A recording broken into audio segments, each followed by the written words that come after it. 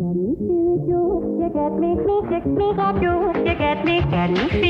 I'm Corey Nathan, and this is Talking Politics and Religion Without Killing Each Other. Your home for edifying, provocative, and fun conversations among high-profile public figures and regular folks like me. We talk about faith and politics and all kinds of topics that really matter in our culture. So if you're tired of all the screamers out there taking all the oxygen out of the room and you want to join us in taking some of that space back, you'll love talking politics and religion without killing each other. Thanks for spending some time with us. Enjoy today's show.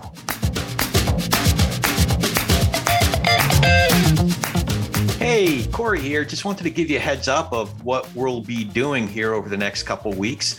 Today's episode is what's called a feed drop. As you might have noticed over the last couple months, we've been doing promos for friendly podcasts that are sort of in the same space. It's for other folks who are creating great content that we really believe in and we support and we think that you'd appreciate as well. So today's podcast is just, again, a feed drop of friends of ours. Josh Bertram and Will Wright have this great podcast. You've heard them on here. We've had them as guests here. Jessica and I were a guest on their program. We've read promos for them to point you in the direction of their show. And we thought it might be a good idea for you to hear a whole episode of their show. And this episode is an interview they did with Amanda Carpenter, one of my favorite voices in the public square right now. She is with The Bulwark, one of the platforms that we follow, the independent media platforms that we follow. And she's a political columnist, a CNN contributor. She wrote a book called Gaslighting America, which they talk about on the interview. Gaslighting America, Why We Love It When Trump Lies to Us. And she has an interesting background. She was a speechwriter for South Carolina Senator Jim DeMint, communications director for Texas Senator Ted Cruz. But, you know, and a lot of these folks have such interesting backgrounds, and now they're the voice of principle and reason, and we love to hear more from them. And so I hope you'll enjoy today's episode, which is, again, a feed drop of Faithful Politics with Josh Bertram and Will Wright.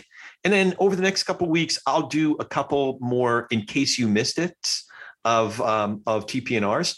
So be looking for those. I think we'll drop one on Thursday, the 7th, and then a couple more next week.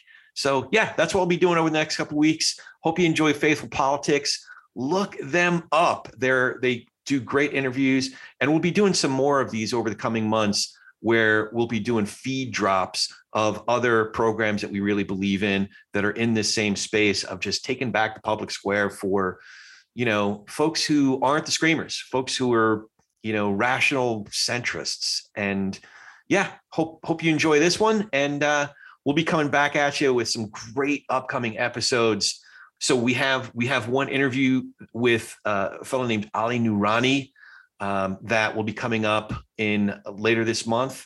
And we have another one that an interview that we did with Miles Taylor, who was chief of staff of the Department of Homeland Security in the Trump administration, and later was infamous with an anonymous op-ed that he wrote for the New York Times, then expanded it into a whole book.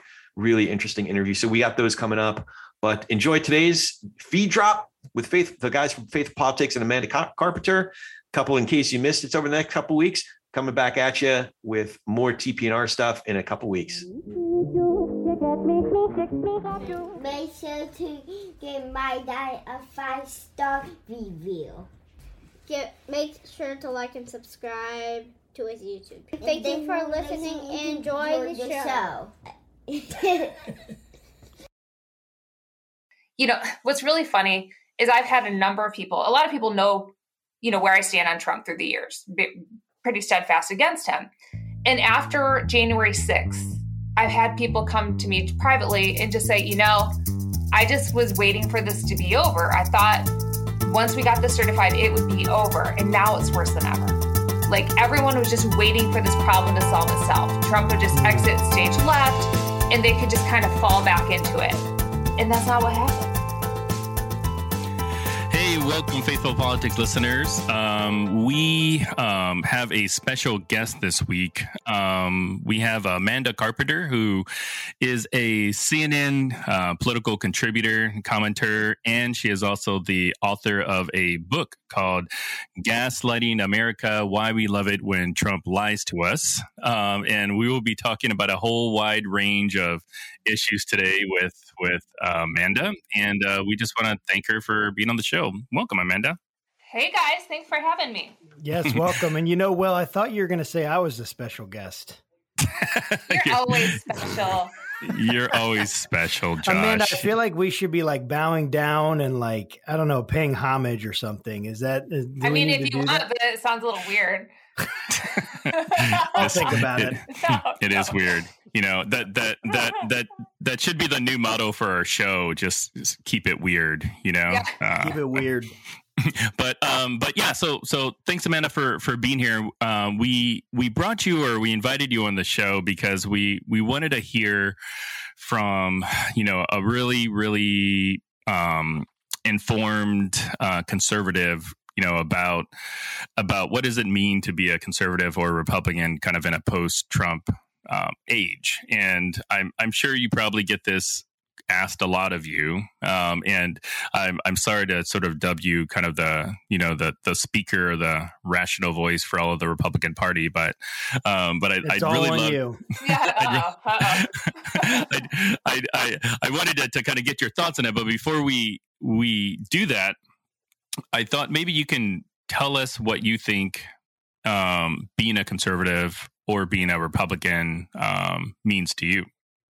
I mean, it's complicated because of Trump. It used to be much simpler, right? Like, I thought most people traditionally believed in the same things, mainly based on things like decency and respect for rule of law, understanding the purpose of, federal government when it comes to protecting people. But that just all got scrambled. And so I guess, although national politics have been messy, in terms of what I think and how I approach problems hasn't changed, because I didn't come into politics through a, traditional wave the red flag kind of way. I am who I am. And I think you guys are who you are, right? And that hasn't been changed by Trump, because if you weren't the type of person who just said, well, I like Republicans because I want to cheer for the red team, that's where it gets scrambled. It's really the partisan politics where you get in such a deep hole where just because someone like, I don't know, Marjorie Taylor Greene wins the Republican nomination in a very red place, you're going to vote for her no matter what. Like, that should not be the case. And so I guess, what I'm trying to be kind of militant about is like, how do we get back to things like character and decency that aren't scored by a scorecard put out by the Heritage Foundation, because we don't vote on like, oh, hey, are you a good person? Like, there's no score for that. And so I think that's something we really have to try to figure out. But if you kind of know who you are and you need people of good character to be stewards of our country and government, it isn't complicated. That makes a lot of sense. I, in your book, Amanda, which was so good, I found myself laughing more than once, especially at all the quotes of Trump at the end. Oh boy, that was painful. Sad, bad, mad, glad. I don't know. He uses all the really descriptive words. But what I was surprised at, and I don't remember the exact names of the people, but just to your point, like the people that were running Republican and then they didn't get the nominee and they just went and started running Democrat. Like, I don't know, like the next session or something like that. Like they basically switched sides without even batting an eye. And that's like a common thing. Is that true? What do you mean a common? Which part are you talking about? It was at the beginning, like there were people that oh man, I'm trying to remember their actual names, and we don't have to spend too much time on it, especially because I don't remember their names, but they were there and then they didn't get the nominee. It was like Rubio did or something happened. And then they ended up running for Democrat instead of Republican. Like, Charlie Crist. That that happened in Florida. Yes. Yeah. There's been a couple times that's happened where they just flipped. And I guess, there's other people that changed parties. And maybe there's arguments for Lisa Murkowski, when she didn't get the Republican nomination in Alaska a few years ago, she ran as an independent. But yeah, it is interesting. I think before Trump, people tried to just flip parties more easily. But that did make things very complicated. Yeah. Now is conservatism and being a Republican, is that concept or philosophy still grounded in kind of a set of beliefs, that because when I was growing up, I always thought, okay, well, conservatives, Republicans, they stand for Second Amendment, they're pro-life, there's like a whole laundry list of things that you're supposed to believe when you become a Republican. And I'm curious, are those values still there as you see them? Well, what's interesting is I guess, 5 or 10 years ago, I probably would have, because I was never a party person, even though I did work for some politicians. I'm more of a conservative than a Republican, because I don't always want to do the partisan politics. Because to me, that had more philosophical meaning in how we approach problems that aren't always agreed upon by the party, like when it comes to spending or whatever, right? But now it's hard to say I'm a conservative because that's become so identified with Trump. And I don't think he represents conservative values at all when it comes to his finances, how he runs his businesses, his marriages, just how he treats people. And so when you have the whole conservative movement, like the Heritage Foundation and all these groups fall in line behind Trump, I don't even know what that means anymore. I still know who I am. I still know what I would like to see happen. But all these groups that used to say they were for that have just given it all up for Trump. And maybe they think they can just go back to him, go back to that. What's really funny is I've had a number of people, a lot of people know, where I stand on Trump through the years, pretty steadfast against him. And after January 6th, I've had people come to me privately and just say, I just was waiting for this to be over. I thought once we got this certified, it would be over. And now it's worse than ever. Everyone was just waiting for this problem to solve itself. Trump would just exit stage left and they could just kind of fall back into it. And that's not what happened. That is not what happened. And so I think there's a real reckoning going on among those people that were just really hoping for things to change on their own without really having to dig in and do the work. So that's where we are. Yeah. I thought he would be going and golfing. Wouldn't that be nice? Go golf. Go watch Fox and OAN. Call in to Fox, to the Curvy Couch. Do that. Go live life, please. But yeah, it's funny because and we were going to talk about this a little bit later in your book, but in your book, I'm gonna read just a quick section where you say impeachment. You say, I hate to break it to you, but even if Trump is impeached, a slim possibility historically, he's not going to give up his media megaphone. Doesn't matter if he's impeached, if he's censured, or if he loses his 2020 re-election in a landslide. He's not going to go away. And I just thought that, how did you predict that? That's funny. That book came out in 2018, but I started writing it at the Democratic convention. That's amazing. It's funny. I pitched it because I was gaslighting America, and this will just be the story about how Trump blew himself up and blew up the Republican Party, but Hillary Clinton will win. It'll be fine. And I had a couple of meetings with publishers, and they're just nah, Trump is going to go away. This book, we don't need to do a book like this. I'm like, okay, well, I put down my outline. I don't know, just put it on the shelf. And then the publisher came back after he won and was like, do you still think you might have a point? I'm like, yes, actually. Yes. Duh.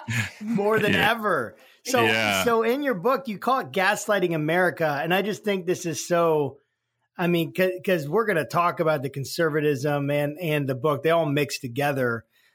What is gaslighting? So when I first read it, I didn't even know what gaslighting was. I had to look it up. I just thought, what does it mean? Just lighting gas or burning someone? What are you talking about? So can you, what is Gaslighting America? And then you have a process in there. And I want to give like people like maybe like whet their appetite a little bit to read the book, because I think it's worth reading. So the basic premise, like what is gaslighting and how did Trump do it? Yeah, sure. I mean, gaslighting is a term, it gets misused a lot, but when someone is gaslighting, it's like more than a lie. It's not just me lying to you. It's creating a whole alternate reality where you are so overwhelmed by the lies. Like one of two things usually happens. You either kind of go crazy, yelling, fighting back. Like, you know, imagine somebody came up to you on the street. It was like, the sky is green. And you're like, no, it's not. It's blue. They're like, no, it's like chartreuse green. Look up. And then you'd be like, what is going on? But now imagine if they have the whole, you know, MAGA media universe behind them screaming in your face saying, it is green. And if you don't admit it's green, we're all going to die or I'm going to fight you. And you're like, and so you can fight that and start screaming. And then they say, look, she's hysterical. She's, you know, who can trust her? Or you just maybe kind of say like, you know what, if you squint a little bit, it does look a little bit green. Like, I'll just go along with it because it looks like those guys are having fun and maybe I can get a job saying the sky is green. And so that just seemed to keep happening, especially with how Trump would play the media. And then there was this whole idea like, oh, well, Trump doesn't really know what he's doing. I'm like, he knows exactly what he's doing. This guy grew up manipulating the New York tabloids and media. He knows how to do this. And so I started watching him kind of because it's not just a lie, it's a whole narrative that sucks people in. And he has these little tricks and he does it every time. And once you see how his tricks work, you can't unsee it. It's like the first thing to know is that when he comes up with something like, you know, the big election lie, the election was rigged, he never comes up with that on his own. He kind of picks up something that's in the internet or the tabloids or people are talking about, and he just puts it out there. Oh, people are saying you should really look into this. Stakes the claim. And then so he gets that going. And then soon enough, he just does this thing like, oh, I'm just asking questions. Like, I'm just asking questions. I call this advance and deny. Like another step they use is where he'll call into Fox and Friends and just like, oh, well, I don't know if Barack Obama was born in Kenya, but don't you think people should look into it? And then that gets people looking into it. And so he does these little tricks. And then once the media starts to lose interest in the story, he'll promise more information is coming. He builds suspense like, oh, I have a team. I'm sending a team of investigators to Hawaii to dig up his birth certificate. And so he does these things that just suck people in. And it's so predictable. But the media loves it. Like, he is a media creation. He knows exactly how to give them enough to keep the story going, to tantalize people, to say outrageous things that nobody else is saying. And as I lay out in the book, I really think his birtherism gambit is the key to understanding to how this works, because everyone knew it was wrong. Everybody knew it was outrageous. But he was willing to just kind of dangle a little bit of racism out there to control the narrative. And in the end, he admitted he was wrong. Like, people are like, oh, he never admits he was wrong. Oh, he held a press conference, said, oh, yeah, I solved it. I made Barack Obama produce the birth certificate. But he declared victory at the end by saying, I solved this problem. Like, he always squeezes out a way to claim victory. And everyone else is just left sputtering. Like, how can he do that? It's like, he does this with everything every time. It's not surprising. Wow. How does Trump rank kind of on the gaslighting scale compared to other presidents? Oh, I mean, all presidents lie on some level, but this is not just lying. Like I said, it's creating a whole months or years long narrative, right? To engulf public attention, to create winners and losers, and to dominate the headlines. And so I don't think there's anybody that can possibly compare to the way that Trump has deliberately done all this. So I voted for Trump in 2016. I didn't in 2020. I did it in 2016 because of the courts and you lay it out very nicely in your book, like this whole tension that especially white males felt coming into this, especially white evangelical males, like the culture that I grew up in, the America I grew up in, it's leaving, or it's gone. And I don't know what to do with this. And I don't know, I feel this tension I've never felt before. And I lived it during the Obama era. And we had a podcast where someone claimed that it was that if basically Trump was white backlash against Obama. And I was like, well, if we had a Republican presidential candidate that was African-American and share my values, I for sure would vote for them because they share my values. But I felt this tension during the Obama era. What do you mean? You felt like something was building that was legitimate or not legitimate, or you didn't know? What I mean is I felt like my values were under attack. Mm-hmm. That's what I felt like during the 8 years. So many things that I held on to and assumed they were just leaving, with things like same-sex marriage and their classical conservative hot button issues right now, same-sex marriage, abortion, those two things, the transgender issues, all those stuff. It felt like everything. And I was just feeling in this confusion. And then I'm well, I see that presidents actually have a lot of influence and they can appoint Supreme Court justices. So I'm going to vote for Trump. And so I voted for Trump. I didn't like him from the beginning. I couldn't believe that he was even there. And you just so beautifully laid it out that there's this issue that Trump came in and he came into a vacuum and he took it over and he created this reality. And so I couldn't even believe the stuff that he would say. But so you really think it's almost like he's an evil genius. Maybe I shouldn't say that evil, or genius. Well, he's not using a lot of his power for good. I mean, you got your judges, so everybody got the judge. But this was the trade-off, right? And I think in 2016, he played the evangelical community. I mean, straight up. I mean, how he got the endorsement from Jerry Falwell, which looking back on how that went down, there's a lot of questions, right? I don't really want to get into it. Mm-hmm. But he knew he needed that voting block, and he, to get the nomination away from Ted Cruz, but also to bring him over the edge in 2016. And so when Ted Cruz, as we all remember, my former boss, blew up the Republican convention, telling people to vote their conscience as a way of winking, don't vote for Trump. But the way that he eventually came around was by getting Trump to commit to a list of judges that he would support to the Supreme Court. And so that was a permission slip. That was the permission slip for, a lot of FedSoc types, evangelical leaders to say, okay, we disagree with Trump. We don't know if we can trust him, but if he picks from this list, if we can get something out of this, we're going to go along with it. And, politics is transactional. I can't sort of disagree with that call because I did not vote for Trump. But at that point, there was the hope that, okay, even if he does win, we can get enough people around him to guide him and insulate him. I didn't think that was likely, but you had to kind of hope that would be true. Yes. Right. And it's incredible that it wasn't. I mean, he's had so many, people like Jim Mattis, people who put their feelings aside and I think worked in a hellacious workplace.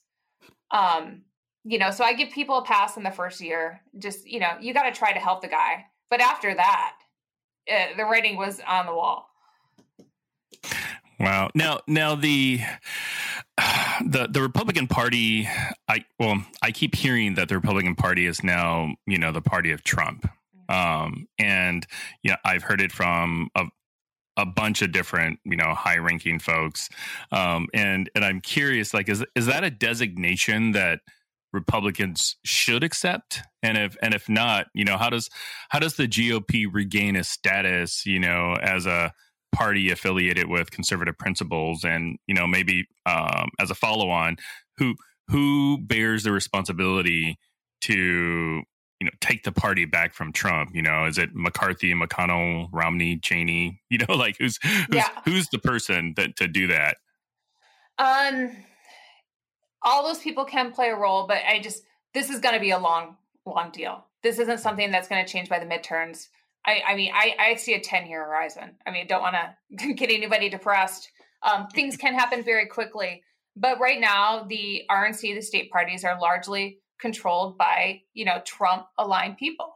And you kind of see this like lost cause phenomenon happening, where instead of looking at what happened, losing the House, the Senate, the White House, 60 some court cases in a row, they're doubling down and just kind of going on with this mythology of Trump that, the South, the Trump will rise again. Okay.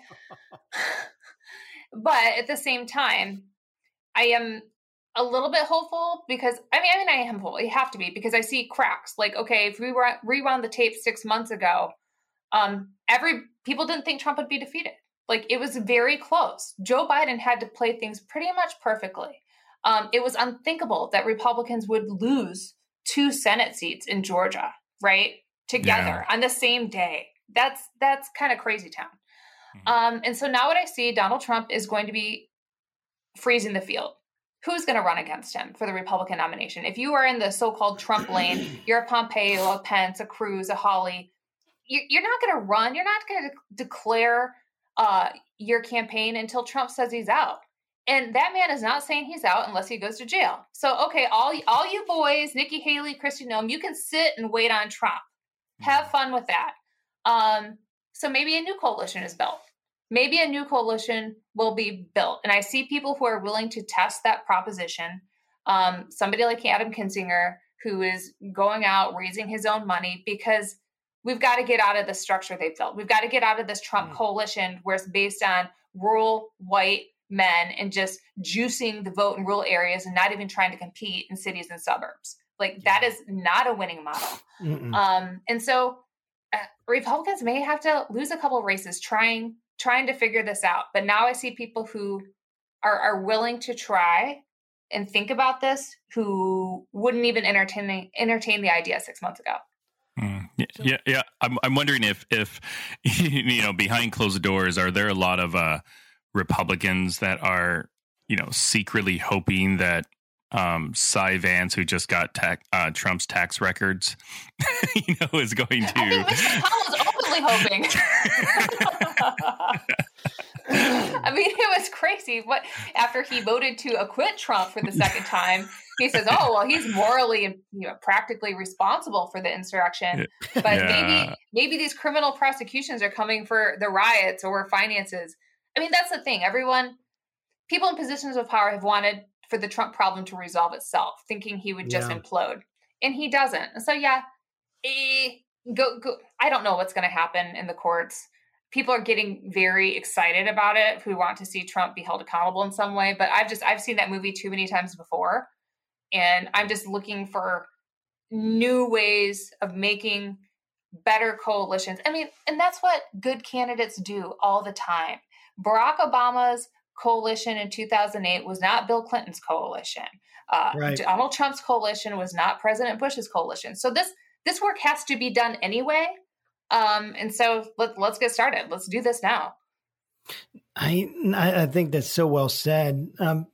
Who do you think are the bright lights in the Republican Party that can lead this?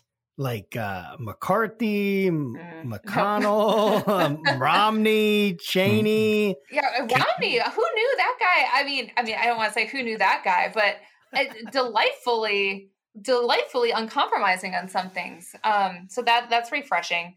I see good things happening with the young freshman guys who have come in, like a Meyer from Michigan, Kinzinger, who's really getting out there and just saying, YOLO, I'm going to do this. Every time Marjorie Taylor Greene pops her head up, he's like, sit down. So that's great. And Liz Cheney, she has got a stiff backbone. I'm watching her in that press conference with McCarthy the other day, where they put the question to McCarthy about should Trump speak at CPAC, and he's like, "Oh, of course, rah rah, love Trump." And then they asked Liz Cheney, and she's just like, "It's a free country. Go speak at CPAC, but you shouldn't be leader of the party." Bam! I mean, and she didn't flinch. She did not, and that's kind of what that's what people need to do. She's getting a lot of kudos for being courageous, but it ain't that hard. It's not that hard. And by the way, people carrying Trump flags invaded your workplace and tried to kill people. So maybe you need to find your backbone. And she found it. So, and leaders have a way of finding followers, and we'll see what happens. Yeah, that's interesting. Yeah, I saw that. And I joke with a lot of my friends, that people should really be afraid if her father starts inviting people to go hunting, like you should don't go. It's not going to end how you think it is. So in your book, you mentioned something that I want to ask you about, and if I'm being honest, I've kind of been waiting to ask you this for a long time. No, go ahead. You mentioned something. This has to do with the episode where the Trump campaign actually gaslit yourself. Yeah. Yeah. And you want to talk about the worst moment of my life? Yeah. No, it's in the book. Don't feel bad. It's out there. Okay. Well, we won't necessarily get into all the details, and maybe that'll just be the teaser for people to buy the book so they kind of know what we're talking about. Get the juicy details. But in it, you wrote something about your friend who sent you like a set of Psalms to I believe her name was Brooke Basak. Basak, yeah, it's a hard name. Yeah, she was our legislative director, a wonderful, wonderful woman. Yeah. And you wrote, while I was still standing in my walk-in closet, she messaged me a pair of Psalms. I sat down quietly and reflected on them both before rising again, then trying my best to put my faith in God and reminding myself that he is control, but dreading every second of what was to come. I was curious, what were those Psalms that she sent you? Yeah, I went and it was Psalm 62. About Lord being my rock and my salvation, and I shall not be disturbed at all. And I just kind of knew I had to go through this interview to explain something I never did, never happened, how the Trump campaign was saying horrible things about me on national TV. It's not something I ever wanted to do, but I was in this position where I was not in control of these events. I was being smeared. My reputation was contingent on other people who knew me sticking up for me. Like I couldn't do anything about this. Like it was all made up, but I had to kind of center myself and just say, I'm not going to be disturbed. I know I'm clear. I know I'm good.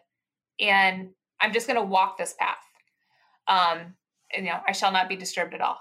And so that really, really centered me. And the other one was, 59 about being delivered from enemies, which I think she gave me to rile me up a little bit and give me the fortitude that I needed to drive that drive and walk through the CNN studios with everybody looking at me, asking me what was wrong, and did I need a divorce lawyer, which I most certainly did not.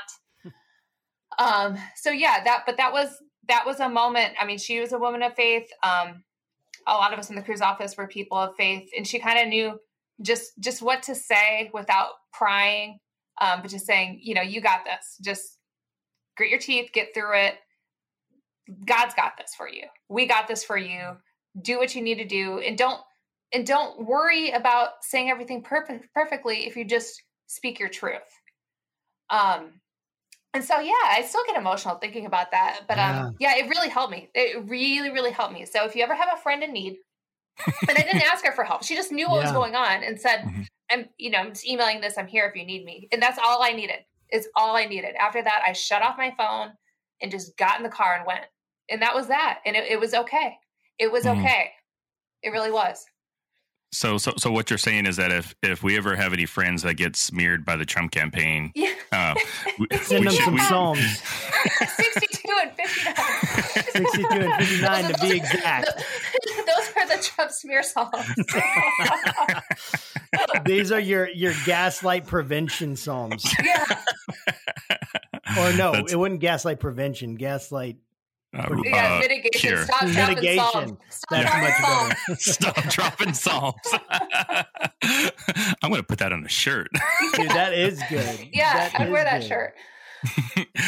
Well, you don't hear a lot of people, in the media, a lot of people in politics talk about, their faith in a real way, and one of the things I really enjoy about doing this podcast in particular is, Josh is a pastor and he's conservative. I consider myself a Christian and a believer, and I ascribe more to liberal and Democrat type philosophies. And we call this podcast Faithful Politics because we see that there's importance actually in faith, in politics, regardless of, what party affiliation you wear. And unfortunately, most Christians seen kind of in the media or in politics are oftentimes viewed as very crazy.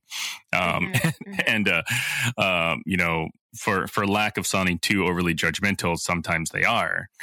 So I'm really curious on, what your role or what you view as sort of like the role of the Christian church, kind of in politics, and even in the Trump era. Like David French has written a whole bunch of really great stuff that I just absolutely love about how he kind of views Christianity kind of in the Trump era. But I'd love to kind of get your take, as a person of faith, how does it sort of influence, your decisions? How do you see it, influence other people's decisions in the political world? Yeah. Yeah, I mean, it's faith has always just been a centering thing for me. I mean, I just feel like I have such a direct connection with God. I can just call him any time, and it's just like, It's a two-way street. I mean, I really feel that way. And you talk about how Christians get depicted in the media. It's like this happens, I don't know, every 6 or 12 months where someone, and I remember this vividly, I think with Michelle Bachmann, who, I forget, said in a speech or something about how she talks to God and God talks to her. And I'm like, yeah. And then people kind of went, like, whoa, crazy lady, voices in her head. Yeah. And I was like, no, faith is a two-way street. I mean, you talk to God and maybe you see things or think about them. I mean, maybe other people call it meditation or whatever, but a lot of people think they have a direct living relationship with God. That is not unusual. Yes. And so stuff like that comes up quite a bit. And I think it just comes from a place of, I want to say liberals in the media wanting to look at evangelicals and people who line up behind, quote unquote, right-wing politicians and thinking they don't actually believe it. It's all an act. They just do this to get control over people. It's not real. And you know what? There are bad actors that do put on a show. We've all seen that, but we also know that it's, it goes a little bit of both ways, but trying to lump everybody in that same box where this is all pretend and we're trying to take control. And, oh, by the way, the people that do mean it are crazy because you can't talk to God and there aren't angels floating in the sky and, you guys are on LSD or something. And so it comes from a place of not understanding and also wanting to depict people that you disagree with in such a negative way. On the other hand, I will say, I know a lot of people in the media, at CNN that I work with who are people of faith, who totally get it, who go to church every Sunday or they go to their synagogue, all the time. It is a part of their life. But I think a lot of people, I don't want to say aren't afraid to show it, but just don't know how. Like there's not a lot of opportunities to talk about God when we're always talking about politics. And a lot of people don't want to have that discussion because it does become so politicized. And I believe this, you believe that, and why would we do this here? And so it's a difficult thing. But when you look to find good things, they appear. And I found that everywhere I go, where I find other Christians or people of, different denominations where we kind of believe the same things. And there's just, because of that, there's a mutual respect and it's always better. It's always better that way. So that is a really meandering answer. I'm sorry. Okay. No, it's great. I love it. I mean, I know that I share the same kind of since, as you do, I feel like I hear from God quite a bit. I mean, we came and planted a church, started one in Richmond, Virginia. I actually grew up in near Washington, D.C. My dad was a pastor in that area and was a leader in a denomination there. A national Assemblies of God was the denomination, and he was leader there. And I grew up in the DC area and grew up in Fairfax County, and in the school system there, and had to balance my faith and that microcosm of what you had to do in politics, but I remember the kind of tension that you felt even as a teenager on how you could talk about your faith or anything like that when so many people, like, you didn't know, is that person like a closet Christian, or whatever, and are they going to get it? Yeah. Are they going to get it? And the tension was pretty incredible at times. But when we're thinking about like the conservative party and just bringing it back to maybe like conservatism as we're moving forward, what role do you think Christianity and the evangelical church in general, what role do you see it having in the Republican Party? Is it waxing? Is it waning? I mean, where's this? What in your mind, since you are so prophetic, as is clear from your book, what in your mind do you see like the role of Christians in the Republican Party or in politics in general in America as we're moving forward? What do you think? Well, I would say and hope that before, Christians start thinking about how to use their faith to advance politics, put a more focus in just modeling for your friends and your neighbors and your community. I mean, that is really the most important thing. Little platoons of goodness and democracy and all that good stuff in your community. I mean, that's really what it has to be about. I do think it's going to take some time for, the large evangelical organizers to come to grips with what Trump has meant for the church. You look at these letters, Adam Kinzinger, he posted them from his cousin, which, people are like, oh, why'd you post stuff from your family? Because he comes from a Christian family, just talking about how he is working for the army of the devil and just really weaponizing faith in a way to ostracize him. And I bring that up because I've not experienced that, but I know a lot of people who have messaged me over the years saying this Facebook group, I can't go to church. I can't be with my church group anymore because they've made it so political and they know how I feel about Trump. And they, send me chain letters about, having the iron arm of God come down on my head. I mean, scary stuff. Gosh. Wow. Scary stuff. And I've heard this from more than a few people, usually women who are the quiet ones in their groups, and are just so upset. So upset. I know a woman who her and her husband moved. I mean, the church was their life. And they left Virginia and went to South Carolina. And she said, we have, grandson or something down there, but that's not why she moved. They could have driven down, but because those relationships were destroyed. And there was this, I think that's something that's been happening on a broader scale. And I think that's why Adam put those letters out, because it's not just him. Okay. And I'm not saying that's all the churches by any means, but it's something that happened. And so I don't know the best way to rectify that because it's something that's happened very quietly. I mean, even in Virginia 10, I don't know if you guys know Denver Riggleman. He used to be the congressman. They're sort of by Liberty University. And he officiated a same-sex marriage, which got him in trouble with a lot of the church groups there. But it wasn't about that. It became like, this pedophile cabal thing, letters again. It's really, I've seen it. Tough stuff coming from church groups in those areas. And he didn't know how to deal with it. Now he's doing a lot of stuff dealing with misinformation, but that's something to track. And it's it's worrisome because not only is it, bad for communities, it drives out good people, who want to be a part of the church, but are just so uncomfortable by that kind of thing. I mean, I totally agree. Even when I felt like God asked me to do a podcast. I'm one of those weirdos who thinks that sometime.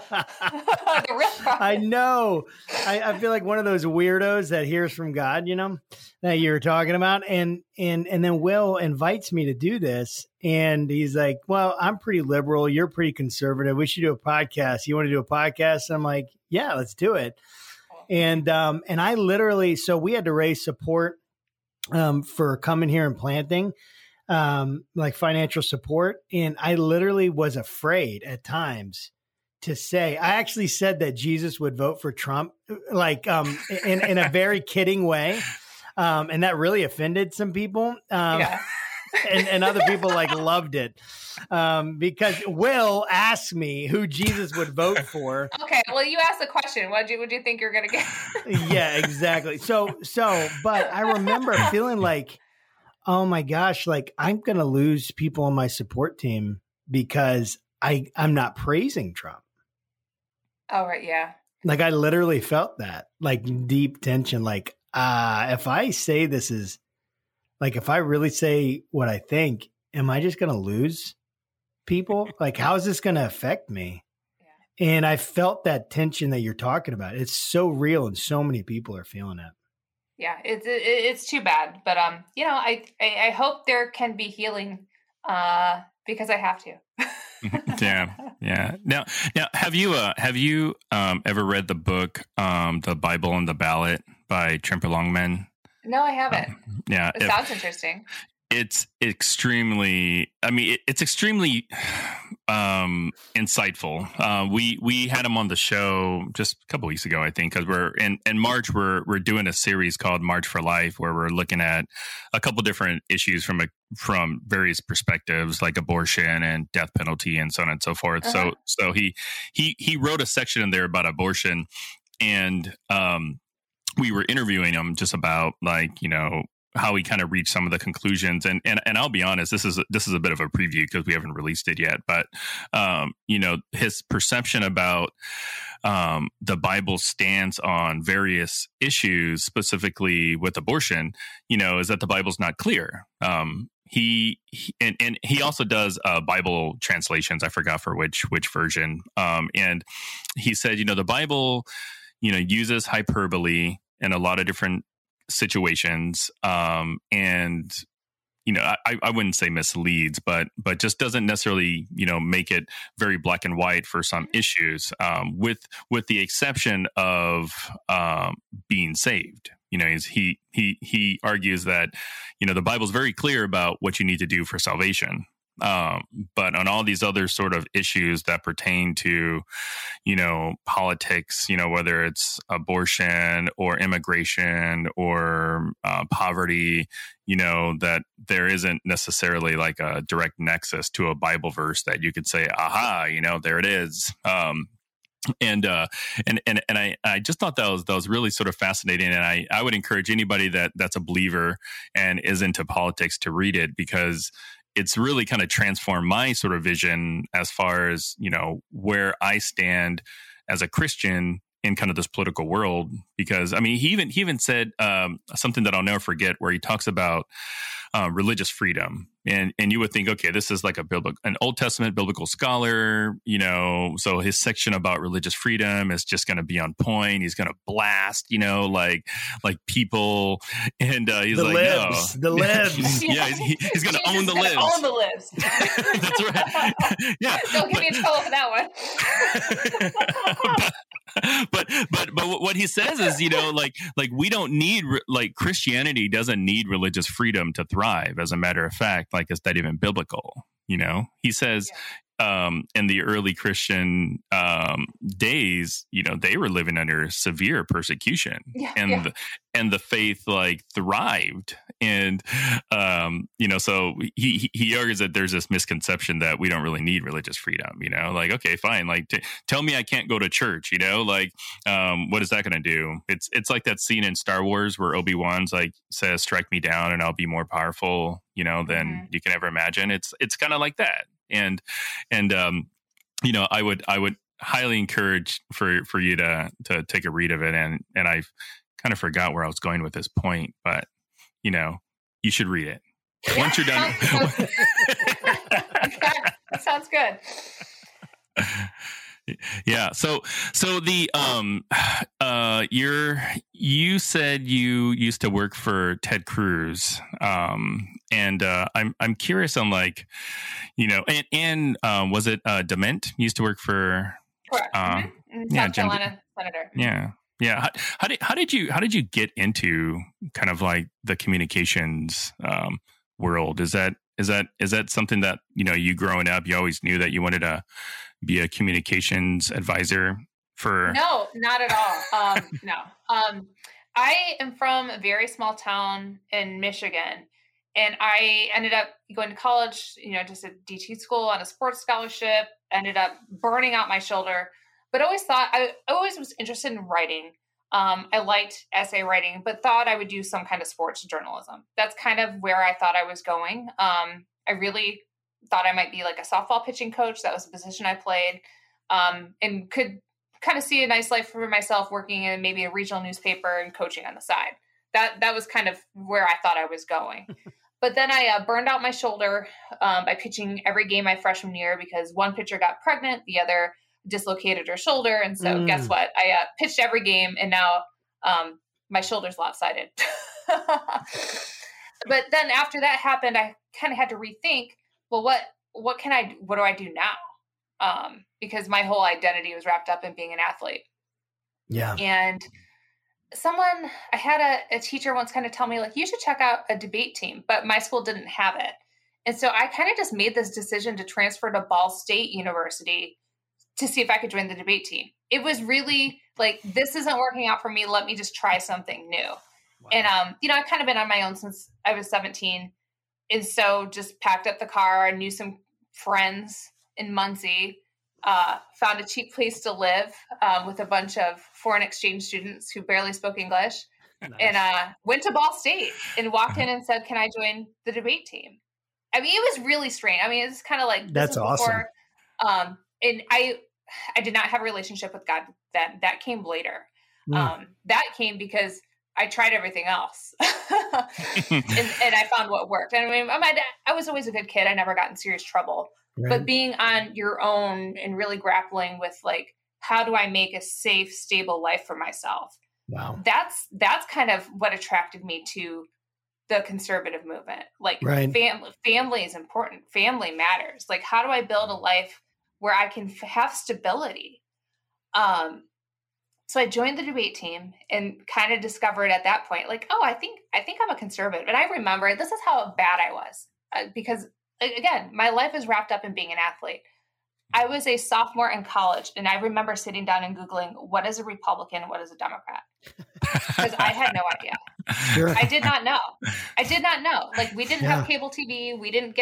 We got a local paper. I only read it to read about how I performed in the last game, like literally just skip to that section. So yeah. And so then I discovered, like, oh, this college tuition thing is a problem. I don't have any money for this. I don't know how I'm even getting these student loans. I'm just signing papers. Why does it cost so much? What is this money going to? And so then I got it. That was like my case study for government. Like, there's a lot of waste here. Why am I paying for, like, I want the Spartan plan. I want the cheap college plan. Like, I don't need a meal plan. I don't need anything. I just need the books. And I got a job at the library where I check them out, photocopy them, and then send them back. Like, I don't think I even bought a college textbook. That's awesome. It was pretty bad. But I do remember the debate team. I skipped a lot of class because I was working 3 jobs, but I made every debate practice. Wow. And I loved it. And so through that, I got involved with, like, Leadership Institute and other, like, conservative groups that targeted college kids who were interested in this stuff. And I just ate it up. And that's how we went to Washington for the first time for a training group to learn how to start a conservative paper, which I was like, oh, I want to write about this college tuition stuff. And of course I had no friends because I was just doing work and debate team. And they're like, you should recruit some people and you can start a paper and raise money. I'm like, no, just give me a website. It's $10.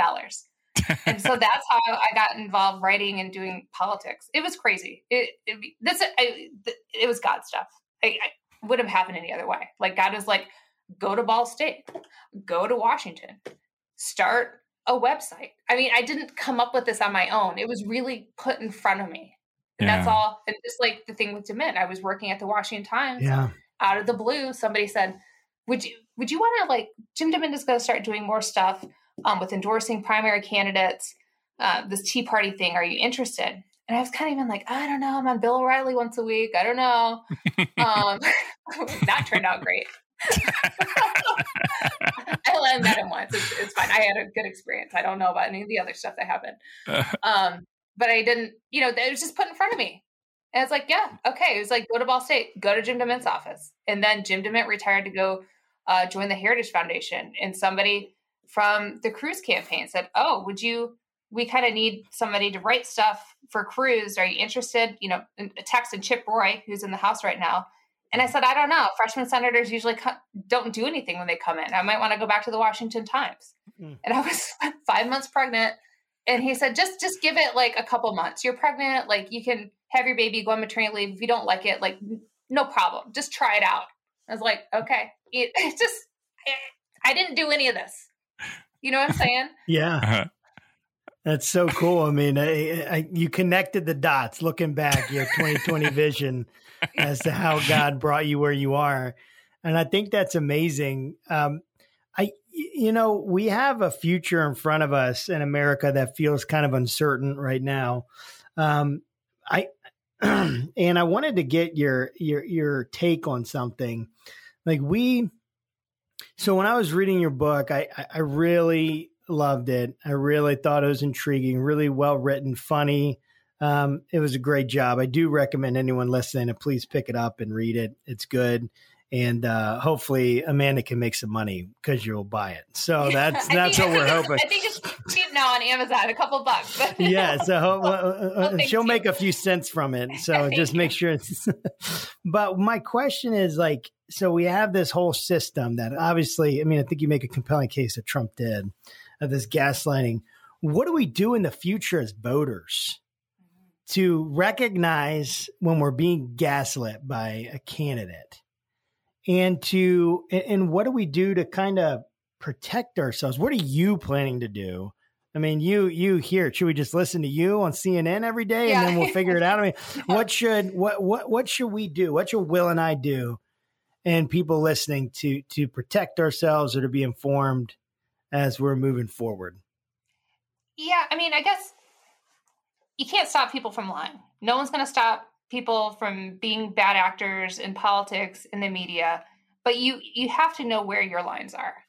People have to know where their lines. It's not about what other people are doing to you. Where are your lines in terms of decency when it comes to you, your family, your church group? And how can you get people to understand why those lines are important? There's a reason why the subtitle of my book is Why We Love It When Trump Lies to Us. Because a lot of people did understand he was lying, but they liked it. They liked it because it served their purposes. If you're a Republican, you can go along with it because you know what? I'm going to get what I want. I understand that politics is transactional, but there is a point. There is a breaking point. And I think the breaking point we should all agree on right now is when it comes to our elections. You can't lie about elections. There's a reason why January 6th is an important date. We need to have a peaceful transfer of power when someone loses. That is, if we don't have that anymore, we don't have anything. We can't argue about immigration, abortion, taxes, spending, when we can't agree on who is in charge. When people start storming, you don't have that, you have nothing else. And so, I want people to watch Republicans in office now. And these are the tells. Do they acknowledge Donald Trump as a former president? Or are they still calling him President Trump, 45? Because you look at these press releases from people like even Marco Rubio, the 45th president, Donald Trump. They will not say the former president.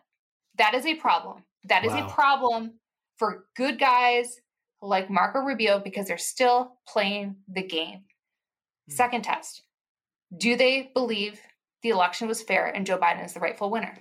because right now there are all kinds, I used to think that the charges from Democrats and Republicans are just about voter suppression and blah, blah, blah, were fake. I think it's real now. I very much think it's real because there's all kinds of state actors trying to restrict voting based on Trump's election lie. Trump said the election was rigged. So, okay, I don't want to have absentee balloting anymore. Why? It actually works great. It works really good. There's states that have drop boxes. You get it sent to your house. You take it to, official government office. You drop it off. They look at you. Why are we making voting hard? I question anyone that makes voting harder without any evidence. I like photo dealers. Those are great. But saying that everyone has to go stand in line on a certain day between the hours of 8 and 5 is not good. That is not good. We shouldn't be afraid of people voting. And so I want to make it safe and secure. That's great. But even in Georgia where they had expanded absentee balloting, right? They had times early voting where you could come in. They counted those dang votes 3 times over. They counted them every which way possible. They found nothing. The only thing that Brad Raffensperger and Brian Kemp did was their dang job to vote, to count the votes and certify it. And most of the Republican Party, led by Donald Trump, put the mob against them. Like, I have a huge problem with that. And so that for me is everything going into 2022 and beyond. Are we gonna get people to vote in a safe and secure way, or are people going to restrict voting based on a big dang lie? So that's yay. That's awesome. Well, and it's really helpful. Yeah. Amanda, the last question I have for you is what's next for you? Like, are you going to write another book called "I Told You So"? Or it's just the same book with bigger font. The prophetess. I don't know. Like I said, this has been a choose your own adventure for me. I don't have any plans. I'm working at CNN. People have contracts there for 1 or 2 years. Nothing in media is guaranteed. Nothing in media and politics is guaranteed. And so I'm writing for The Bulwark, which keeps me busy, but I'm always looking for ways I can be helpful. And so I just try to, let God do the work and do my best along the way. That's my plan. Yeah. Sounds like a great plan. It does sound like a great plan. And, I want to just thank you again for spending the time with Josh and myself. It really means a lot. I think our listeners are really gonna benefit from your perspective. They should buy the book. You've given us a lot to think about, especially with regard to the Republican Party and being a conservative. Did you have any final words, Josh? No, thank you. I mean, I do. Thank you. All right. Well, thanks, guys. It was a pleasure. Much. I'm glad you reached out. I could just tell it was going to be a good thing based on the thoughtful email you guys sent. So I appreciate getting to know you. Same here. Awesome. Yeah, and we'd love to have you back sometime. Sounds good. All right. Thanks. Bye-bye, guys. Okay. Bye. Thank you for joining us today. If you dig what we're doing here, it is super easy to follow us. You can go to our site, politicsandreligion.us. That's with the "and" spelled out, A-N-D. Politicsandreligion.us. And we're on all the socials, @TP and R Pod. TP and R Pod for Talking Politics and Religion Pod. And here's a big way you can support us, by becoming one of our patrons. You can even become a producer or executive producer of our program and have a lot more say in who we bring on, the kinds of questions we explore, or just help us keep the lights on. But mostly, we really appreciate you giving us a listen. So for the whole team here at Talking Politics and Religion Without Killing Each Other, thanks for hanging out with us. We'll be back in a few days to do our little part in Tikkun Olam.